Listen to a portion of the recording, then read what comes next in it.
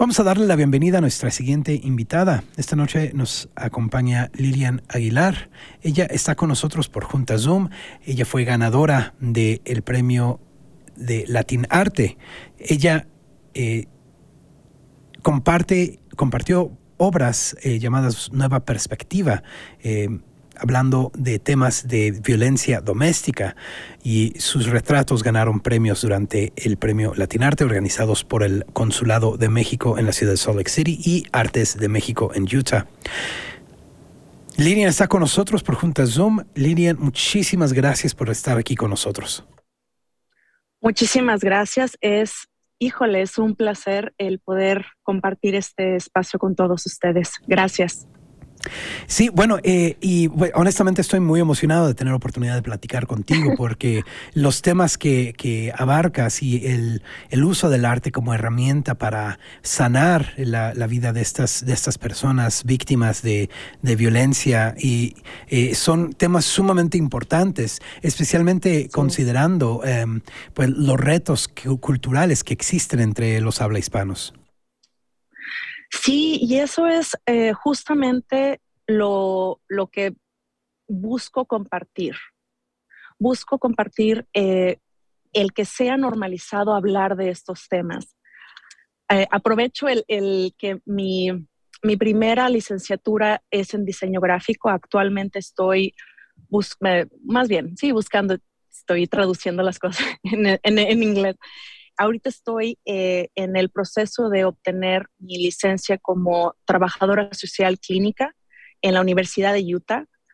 Y lo que pasa es que veo que hay una negación, hay una alarmante necesidad de poder hablar sobre estos temas, de temas sociales como lo es la violencia doméstica, como lo es problemas de salud mental, como la depresión, como el suicidio, especialmente en la comunidad queer aquí en Utah. Y por lo mismo que hago ese tipo de arte, que es arte interdisciplinario, arte que es interactivo. ¿Por qué es interactivo? ¿Por qué? Porque busco que mi arte sea autónomo, busco que mis piezas puedan llegar con mi audiencia directamente y decir, hola, soy Fabiola, hola, soy Araceli, y poder contar un poco de cuál es, en este caso, su perspectiva en cuestión de violencia doméstica. Al llegar aquí a los Estados Unidos, yo como sobreviviente de violencia doméstica, tanto como hija, como pareja, me di cuenta que aparte de que es ya un estigma en Latinoamérica, era un estigma acá y era algo que me causaba mucho conflicto el poder pues compartir cuál es mi historia y cuál es la historia de tantas personas que por tema de vergüenza, por tema de estigma, empiezan a evitar hablar de cuál es su historia, y su historia es poderosa. Es poderosa, ¿por qué? Porque nos puede ayudar a evitar que la historia se repita. Nos puede ayudar a sanar juntos. Y me han preguntado las personas anteriormente, ¿pero por qué te gustan nada más temas tan tristes?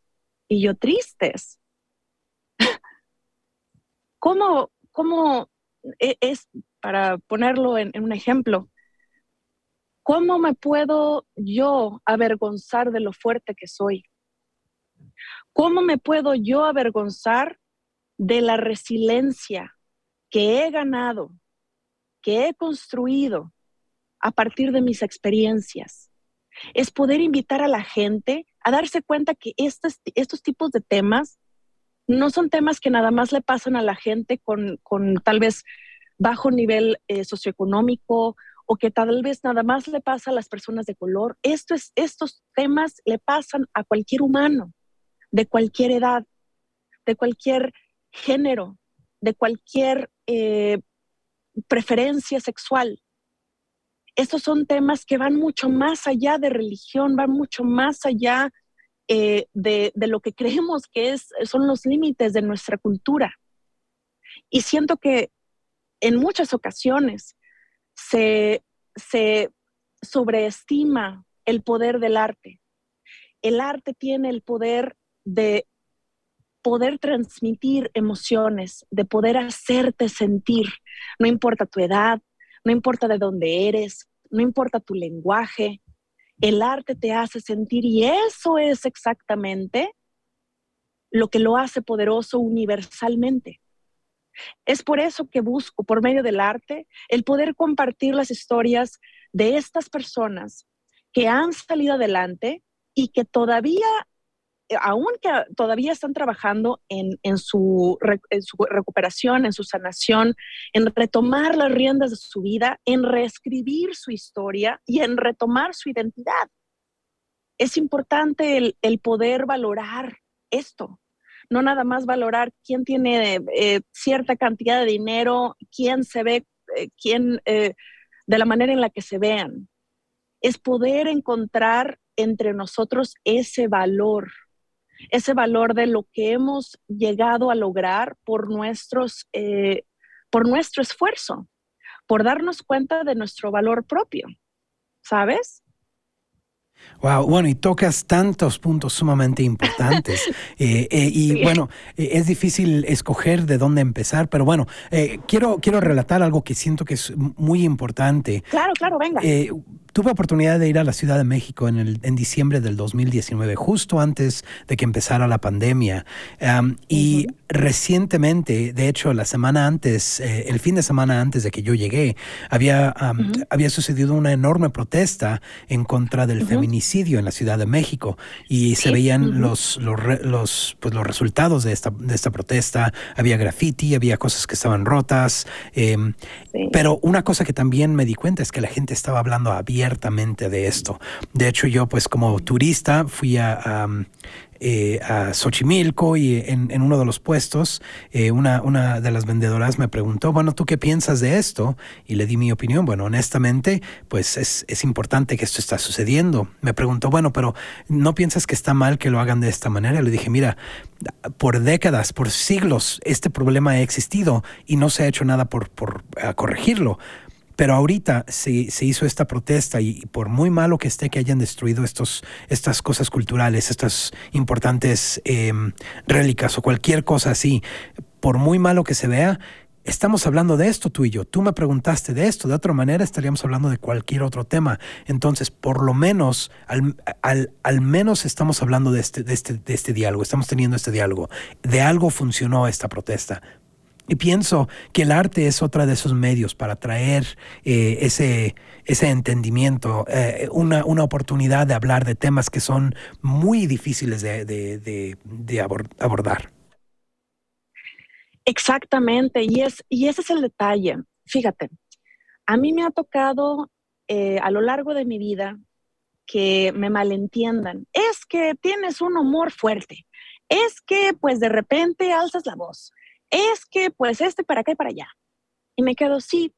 Sin embargo, ¿cuántas veces llegaste a escuchar mi voz antes de ese momento? Desgraciadamente, es esa, especialmente aquí en los Estados Unidos, tristemente, por ser una persona de color, por ser alguien del sexo femenino, automáticamente ya tengo esa etiqueta de, drama. La latina dramática, la latina ruidosa. Espérate, ¿pero por qué estoy haciendo ruido? ¿Por qué los bebés lloran? Porque tienen una necesidad. ¿Por qué? Porque tal vez en ese momento no hay la manera en que puedan ser entendidos y la desesperación causa esa acción. No existe reacción sin una acción. Es como tratar de hablar sobre un incendio sin fuego, sin hablar de fuego.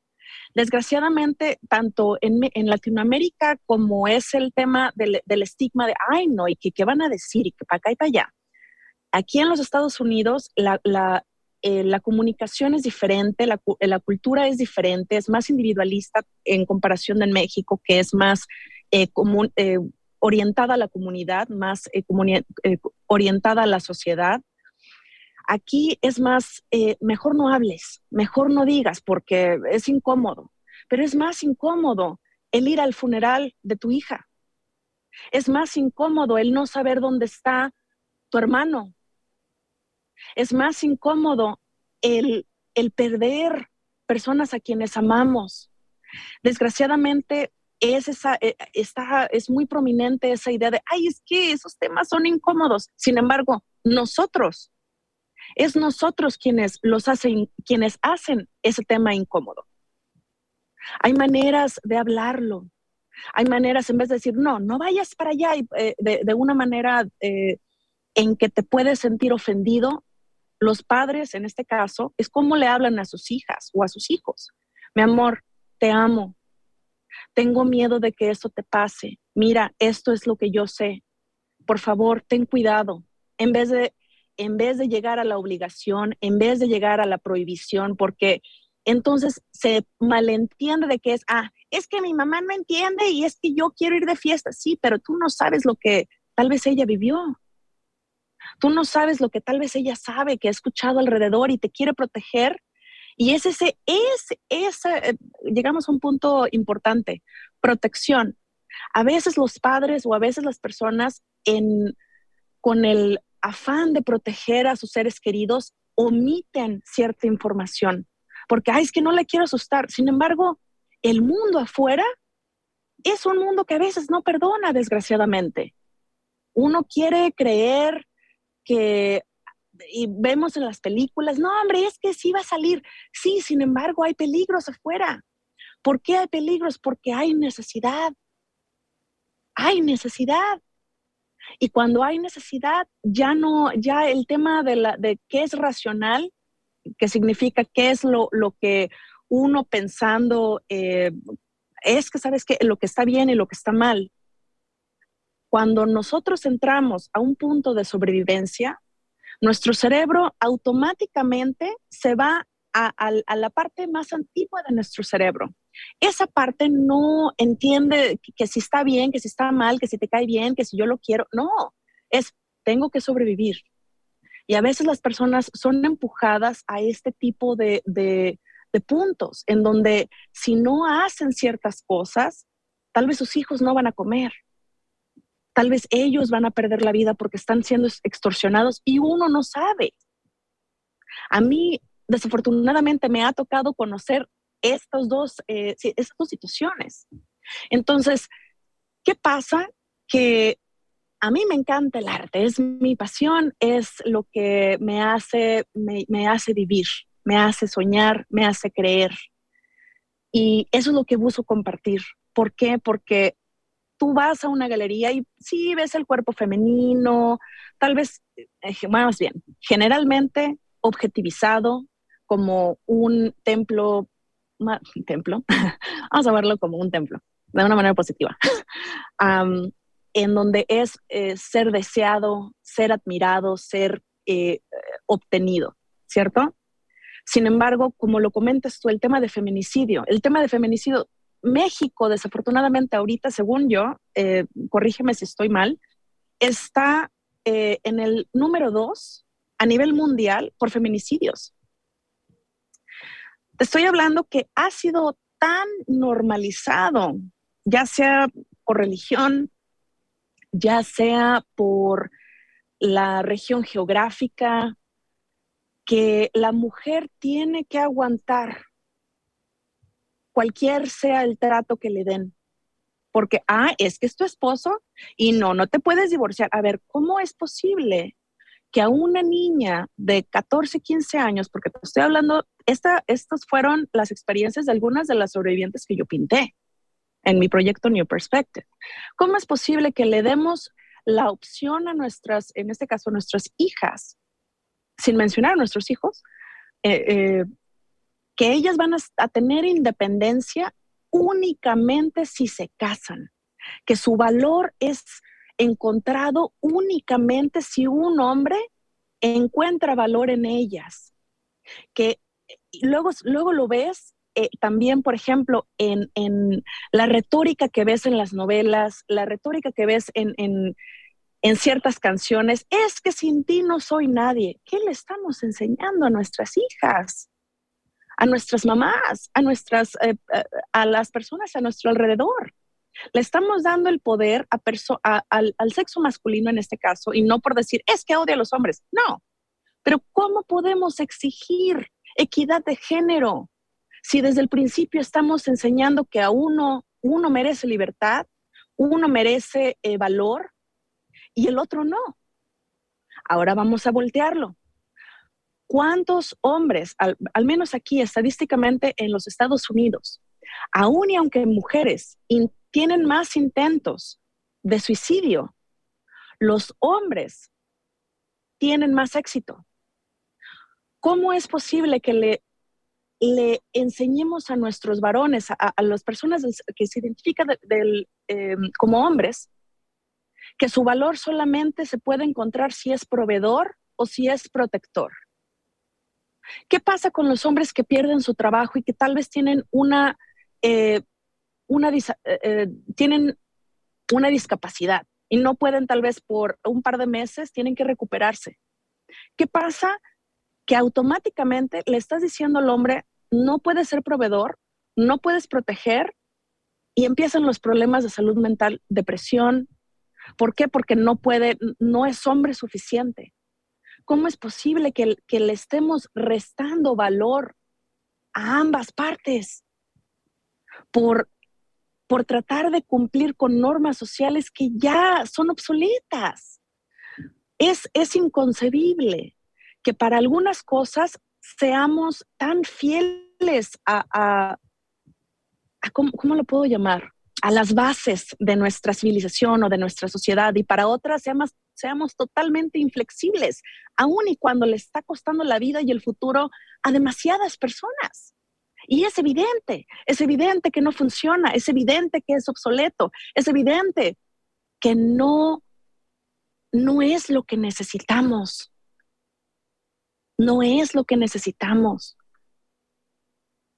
Necesitamos una sociedad donde podamos sentirnos a salvo de poder compartir cuáles son nuestras necesidades, donde niñas no sean obligadas a casarse con alguien que les dobla la edad, donde no tengan que ser forzadas a embarazos que no quieren, donde se les puede enseñar sobre el birth control, sin la necesidad de que es que le están enseñando pornografía. No, le están enseñando el poder de libertad para ella, de poder decidir qué quiere hacer con su futuro, de poder decidir si quiere ir a la universidad y ser autónoma, tener su propio negocio, ser fuerte y libre.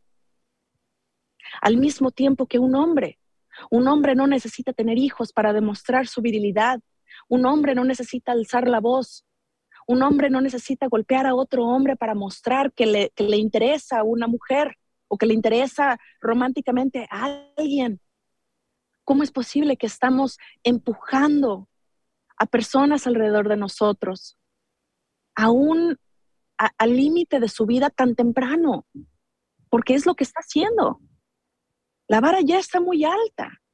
Actualmente el obtener un trabajo, el comprar una casa es demasiado complicado, porque tienes que tener demasiada educación, tienes que hablar bastantes idiomas, o sea, te piden muchas cosas, sí, pero ¿dónde está la accesibilidad para que las personas realmente, o sea, siendo realistas, tengan ese tipo de educación? ¿Me explico? O sea, siento que se le ha dado permiso por demasiado tiempo a nuestra sociedad, especialmente en México, de quitarle la vida, ya sea literal o figurativamente, a muchas mujeres. ¿Por qué? Porque tienes que tener hijos, tienes que tener familia. ¿Para qué te voy a pagar escuelas si vas a tener familia y se va a ir el dinero a la basura? El poder desarrollar la identidad de las personas no tiene precio. Tan solo así, te lo voy a poner así. El cerebro termina de desarrollarse alrededor de los 25 años en mujeres. En hombres alrededor de los 28, 29. Depende cuál fue su dieta, cuáles fueron sus experiencias, etcétera. Entonces estamos hablando que hay personas que se casan desde los 18. Esa fue mi experiencia al menos, para poder encontrar, entre comillas, independencia. Ahora vemos, la gente asume que los niños nacen y ya nacen con su cerebrito ya completamente formado, ¿cierto?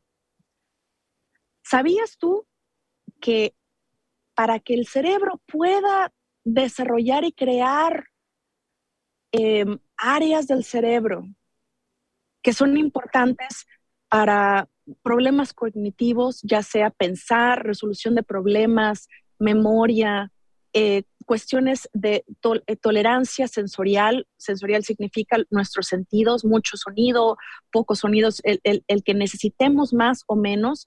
Todo eso se sigue desarrollando en los primeros 2 años, se empieza a desarrollar en los primeros 2 años de vida. Sin embargo, aquí hay un punto que ahí ya empieza la cuestión cultural. Para que estas áreas de nuestro cerebro se desarrollen, necesitamos producir hormonas que nada más podemos obtener ya sea por caricia, por contacto social, por el poder de darle a entender a ese bebé que está protegido, que es amado, que es escuchado. Sin la producción de esas hormonas, el cerebro no puede producir esas otras áreas. ¿Y qué pasa? Que a lo largo de la vida empiezas a ver más déficit de atención. Por ejemplo, si tienes ya una predisposición genética y aparte no se te dan las herramientas en tus primeros años de vida, y esto, disculpa si suena medio revuelto, pero nada más te voy a preguntar, ¿cuántas veces no has escuchado tú en México o en personas de Latinoamérica con niños que dices, no, déjalo llorar y va a escuchar y va a entender que berreando no va a llegar a ningún lado? ¿Cómo te puedo explicar que dejando a un bebé llorar le estamos causando un daño garrafal al desarrollo de su cerebro? Si no lo queremos ver del lado humanista, vamos a verlo así, porque también he escuchado y me encanta entrar en debate también con personas con una perspectiva tal vez un poco más conservadora.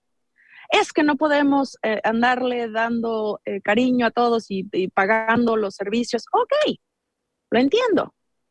Sin embargo, el hecho de no poder invertir en los primeros años, en educación que es correcta durante los primeros años de vida, si no lo ves del lado humanista, si no lo ves del lado social, en 20 a 30 años vas a tener que pagar muchísimo más en cuestión para recuperación mental, en cuestión de abuso de sustancias, en crimen, en personas que van a o intentar o tener éxito tomando sus propias vidas.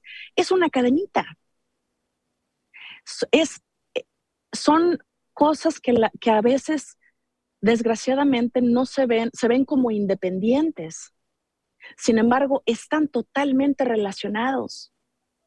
Por eso mis proyectos, aunque son temas que aparentemente son distintos, todos vienen al mismo punto: el celebrar la vida, el celebrar lo que hemos sobrevivido, lo que hemos logrado, la resiliencia, el celebrar el que aún y aunque con todas las diferencias, con todos los problemas, esta persona logró darse cuenta del poder de su propia voz, del poder del poder en su propia identidad. Porque, por ejemplo, en el caso de violencia doméstica, la identidad es la primera cosa que se pierde. Bueno, más bien, la segunda cosa que se pierde, porque la primera sería la libertad.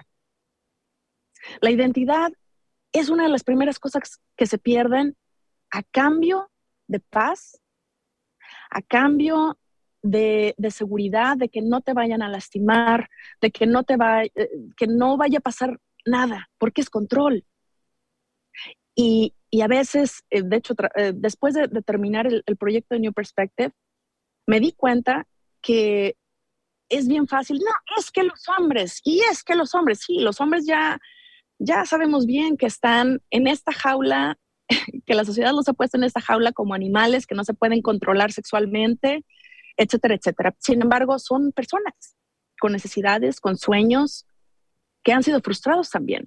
Recordemos que generalmente, si no es que en la mayoría de los casos, si no es que en todos, los agresores en algún momento de su vida fueron fueron lastimados. La traducción se me está dificultando. En algún punto de su vida, a ellos les hicieron daño. Y esto es un efecto de cómo ellos quieren retomar a lo que ellos entienden, control, cómo ellos buscan poder ejercer sin darse cuenta a veces el dolor que ellos tienen dentro, que no pueden entender. ¿Por qué? Porque un hombre, vas a ir con un psicólogo, pues que estás loco, o sea, en vez de decir, hey, bien por ti, me da mucho gusto, porque te eliges a ti, te amas, muy bien por ti, qué bueno. En vez de celebrarlo, la gente se burla. Y es bien difícil, ¿sabes? Por ejemplo, en la cuestión de una de las chicas que pinté, eso fue lo que me abrió los ojos en cuanto a este tema, porque una de las chicas sigue viviendo con quien fue su agresor. Y yo me quedé, ¿pero cómo? Me dice, espera. Ya me empezó a platicar y empecé a darme cuenta que, oye, a ver, por ejemplo, te lo voy a poner así. Te voy a preguntar, te lo voy a dejar de tarea. Yo sé que nadie pide tarea aquí, pero bueno, te lo voy a dejar de tarea. Quiero que investigues, o te invito a que investigues, cuántos centros para mujeres y chicas hay en este estado, dirigidos a mujeres y a chicas para que encuentren un lugar seguro en donde puedan sanar, en donde puedan tener un lugar a donde ir.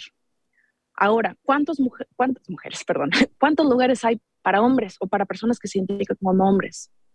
Donde puedan ellos sentirse seguros, donde puedan ellos encontrar terapia, donde puedan ellos encontrar un lugar que les guíe. Wow. ¿Me explico? Es esa exposición a tener a alguien enfrente de ti, y de hecho hay estudios que comprueban, al menos con las personas de color, si personas de color tener exposición con un profesor en tu escuela primaria que se parece a ti, incrementa las posibilidades de este estudiante de 30 a 35% de terminar o de llegar a la universidad, solo porque ellos ven a alguien que se parece a ellos, ver que puede, ver que está en una posición de poder, ver que esa persona pudo. Eso a mí me pasa. Yo aquí lo veo. Una de mis mentoras es una mujer, es una mexicana, mujer de color, aquí en Salt Lake City, la doctora Patricia Aguayo. Es una mujer increíble. Te lo juro que es alguien a quien admiro, no nada más como profesional, pero también como ser humano, y espero algún día poder llegar a ser al menos un poquito de todo lo que he podido aprender de ella, y eso te hace creer, es representación, es decir, bueno, tal vez yo puedo, ¿sabes? Entonces, ¿qué le estamos dando de ejemplo a los hombres también? Wow. Nada más, es que son animales y son nada más esto. Sí, ¿y en qué momento le estamos dando la oportunidad también a los hombres de decir, a ver, mijo, ¿cómo te sientes? Dime qué sientes. ¿Cómo te puedo ayudar? Wow. Sin tratar de resolverles la vida, es escuchar. Escuchar. Esta noche estamos platicando con Lilian Agar. ella está aquí con nosotros por Junta Zoom y estamos hablando acerca de su trabajo, Nueva Perspectiva, New Perspective, que relata las historias de mujeres sobrevivientes de violencia doméstica. Antes de la pausa, tocaste bastantes temas, pero uno que tocaste que es sumamente importante es esa disparidad que existe entre la atención que se le da a la mujer que es víctima de violencia doméstica en comparación a la atención que se le da a un hombre. Y pienso que mucho de esto no es nada más cultural. En mi manera de verlo, esto es parte del proceso de colonización, el proceso de la desconstrucción de culturas que han existido, porque sabemos que muchos de los países y de las primeras naciones no tenían este tipo de dificultades en entender y reconocer este tipo de violencia.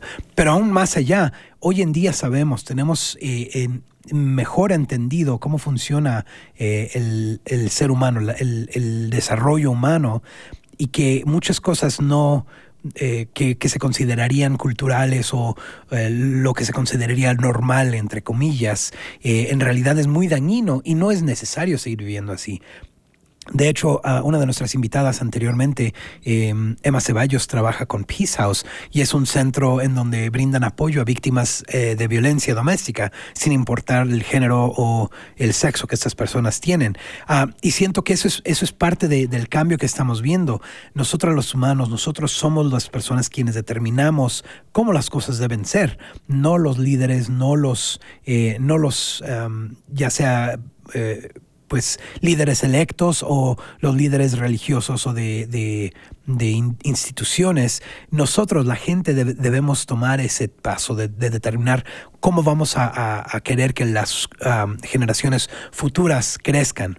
Y siento que uno de esos cambios ha sido lo que se le llama el woke aquí en Estados Unidos. Los izquierdistas o los snowflakes que se les ha dicho. Pero sabemos que la información, la ciencia muestra que tener más empatía funciona mejor en tener mejores resultados.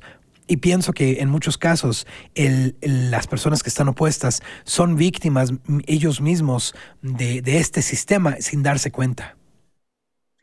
Sí, y te digo por qué. Bueno, más bien, a lo que veo, a lo que leo, porque es como la frase, divide y vencerás.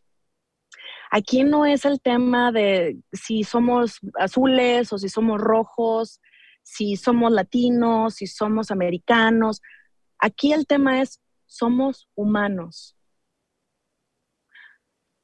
Vamos a tomar un segundo y lo voy a volver a repetir y les invito a pensar, cerrar sus ojitos y respirar y ponerse la mano en el corazón. Somos humanos. Es importante el reconocer la humanidad entre nosotros. Ya bastante difícil es la vida allá afuera.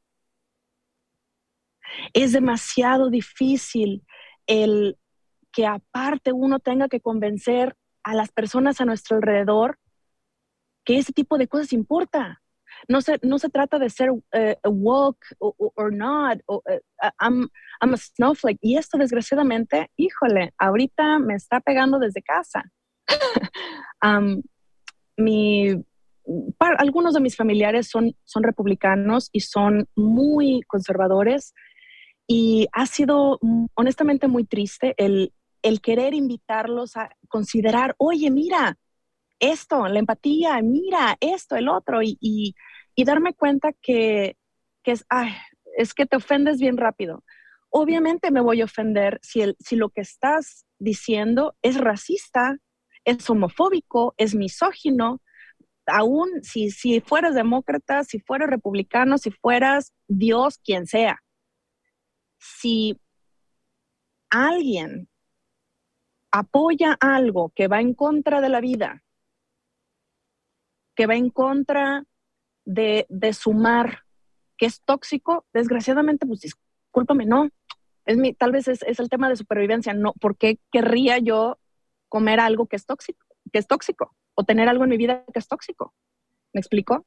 Cierto. Yo sé que la paz mundial es algo, sí, muy idealista. Sin embargo, a veces la gente ignora que puede haber ese tipo de problemas, violencia doméstica, el que alguien se identifique como queer o como alguien de la comunidad LGBTQ, en este caso, mi caso, y hablar abiertamente, es que los gays, y es que, espérate, tú no sabes, tú asumes que tu familia es, entre comillas, perfecta. Tú Wow. no sabes lo que la persona al lado de ti está ¿cuál es la batalla silenciosa? Tú no sabes si la persona de al lado está teniendo un problema de salud, está teniendo un problema económico. ¿Por qué? Porque las personas no se sienten cómodas de compartir. ¿Y qué pasa? Como en esta cultura es más individualista, no, tú ve por ti. ¿Y qué pasa? Que ves más problemas de personas con inseguridad de dónde vivir. Tú vas a México y no ves eso. Realmente no lo ves. ¿Por qué? Porque siempre va a haber quien que va a cuidar al tío Pancho. Siempre va a haber alguien que, mira, bueno, malo, lo que sea, cuidan del familiar. Y aquí no. Aquí es, bueno, ese es tu problema. ¿Cómo? ¿Cómo es posible que un país primermundista carece completamente de estos valores? ¿Es rico en qué? Diría yo. Wow. Y qué bueno que comentas ahorita, por ejemplo, a esta Emma. De hecho, estoy bien, bien, bien emocionada porque he empezado un partnership con Emma Ceballos y con Aile, según yo es Rodríguez, pero no, perdón, Hernández. Aile Hernández es del Christian Center of Park City y Emma Ceballos de Peace House, creo que se llama. Vamos a dar por quienes estén interesados, vamos a dar un workshop at TerraCare en Sugar House. Pueden tener más información tanto por cualquiera de nosotras tres. Está orientado a violencia doméstica, a sobrevivientes. Vamos a tener también apoyo por parte del Salt Lake Community College. Estoy, híjole, bien, bien, bien emocionada porque es una iniciativa increíble de esta Aile Hernández. Ella, tengo entendido, tiene ya su... esto se me facilita más en inglés, perdón, como clinical social worker, creo. Trabajador social de clínica. Ajá, o terapeuta, porque esto fue parte de su tesis. Es alguien increíble, bueno, ambas son increíbles. El workshop va a ser bilingüe, va a haber childcare para quienes tal vez no tengan la facilidad pues sí, de tener childcare. La idea es poder ofrecer esto más a menudo. Va a haber otro el diciembre 17. Este primero que estoy hablando es diciembre 10, de 12 del mediodía a 3 de la tarde a TerraCare en Sugar House. El del 17 aún no recuerdo dónde va a ser, y va a haber otro en enero.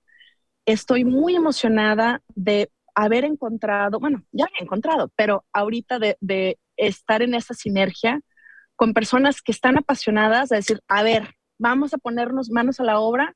¿Cómo podemos alzar la voz de una manera en crear una comunidad y invitar a sobrevivientes a darse cuenta que estamos in this together? Así es como se llama la iniciativa. Y estoy, híjole, te lo juro que por las nubes. ¿Por qué? Porque es algo que se necesita.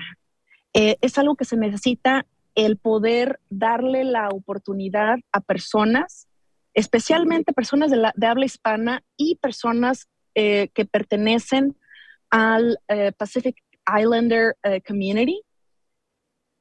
Son las dos comunidades más prominentes en Utah, aparte de los demás.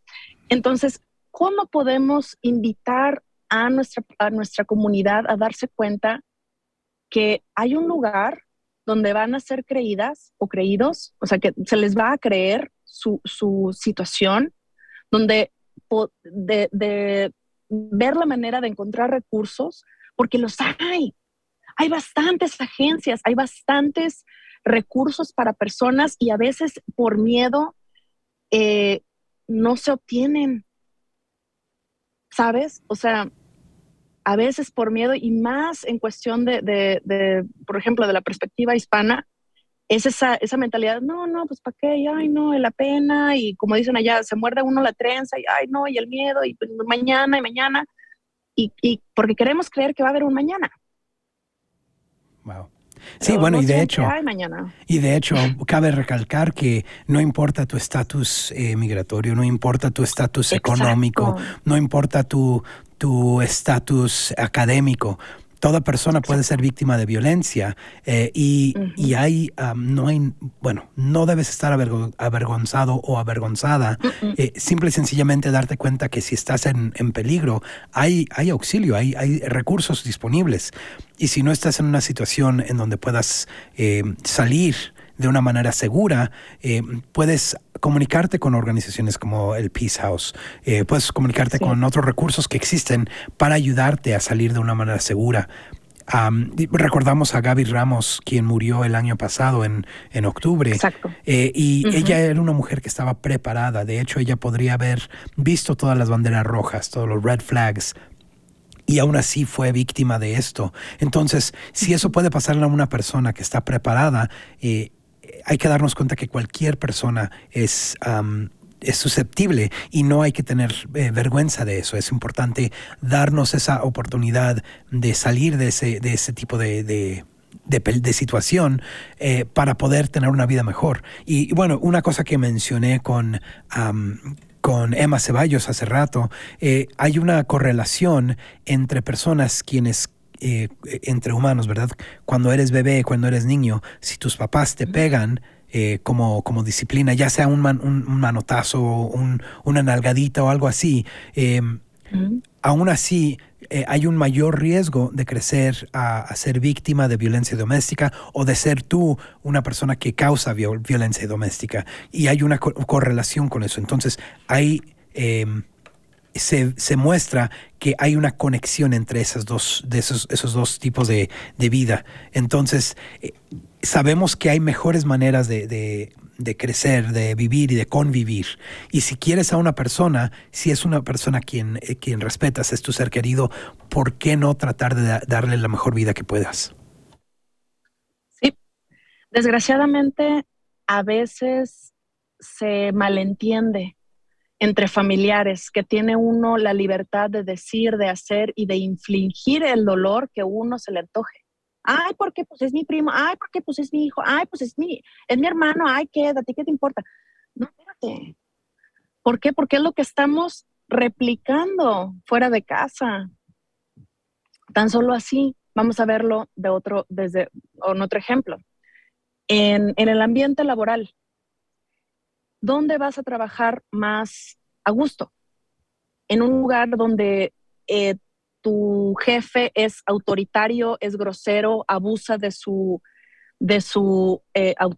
autoridad, te obliga a quedarte horas sin pagarte, tal vez hasta te manosea o te llama de nombres, piropos etcétera, y lo normalizas porque a veces muchas veces la gente abusa, de decir, yo sé que ella necesita el trabajo y voy a hacer lo que quiera. O en un lugar donde la gente te entienda, donde te sientas en casa, donde sientes que es una segunda familia. A veces malentendemos que por vernos adultos, no tenemos las mismas necesidades que un niño tendría. Y ese es el detalle, no el detalle, pero no quiero generalizar y porque es un tema súper increíble, al menos para mí es fascinante, es cómo el reparenting, cómo volvernos padres de nosotros mismos, cómo ¿de dónde nace esa compasión para uno mismo? Es imaginando nosotros mismos antes de la edad, por decir, de 5. No te vas a enojar con un niño que muy apenas está entendiendo qué es qué y le vas a poner tanta peso encima es que tuviste que haber cocinado y espérate, es un niño. A veces no tenemos esa misma compasión con nosotros mismos. A ver, espérate, eres mamá soltera y tienes 2, 3 trabajos y tienes que limpiar la casa y tienes que hacer la lista es gigante y no te das crédito y todavía te piensas que no mereces, o sea, es que lo hago por mis hijos, híjole, esa mala maña católica, bueno, no sé si es católica, pero yo lo veo muy, muy del catolicismo, el sacrificio y el flagelar, ¿cómo se dice? El flagelarse a uno mismo, el sacrificio por mis hijos y yo porque por mis hijos. Espérate, tú les has enseñado a tus hijos que está bien que te maltraten, que te pisoteen, que te abusen. ¿Qué crees que le estás poniendo de ejemplo a tus hijos? Wow. Es que yo, o sea, no, porque para mí es mucho más es mucho más, me da mucho más inspiración el ver a mi mamá luchando, decir, no, eso no se puede, porque no vas a infringir, no vas a infringir dolor en mí. Es ver a mi papá ser un gran líder en su trabajo, ver que a él le importan las personas con quien trabaja, ver que mi mamá es alguien de carácter, es alguien que busca lo mejor, aún y con todos los defectos que todos nosotros tenemos, porque nadie es perfecto, pero es ver eso y decir, ay, órale, ya viste a mi mamá, bien trabajadora, y órale, ya viste a mi papá, bien super líder y fuerte, y él le ayuda a los demás. Eso, estadísticamente te ayuda a producir hormonas que te hacen durar mucho más y te benefician a lo largo de tu vida, en vez de producir hormonas que te hacen eventualmente desarrollar cáncer, tumores, diabetes, enfermedades cardiovasculares. Entonces, estamos en la manera en la que hablamos, queramos verlo o no, estamos forjando caminos neuronales que se refuerzan con cada vez que hacemos las cosas. Es como nos subimos a la bicicleta. Entre más practiques, mejor tu cerebro empieza a entender y cómo manejar la bicicleta, hasta que llega un punto donde ya ni siquiera lo piensas, ya es reflejo. ¿Por qué? Porque tu cerebro tiene tan bien memorizado reforzado ese camino neuronal que ni siquiera tienes que pensar en cómo andar en la bicicleta. Entonces, si a eso lo convertimos en la manera en la que nos describimos a los demás, la manera en la que hablamos a los demás, la manera en la que demostramos amor, la manera en la que resolvemos, híjole, dame un segundito. Sí, definitivamente.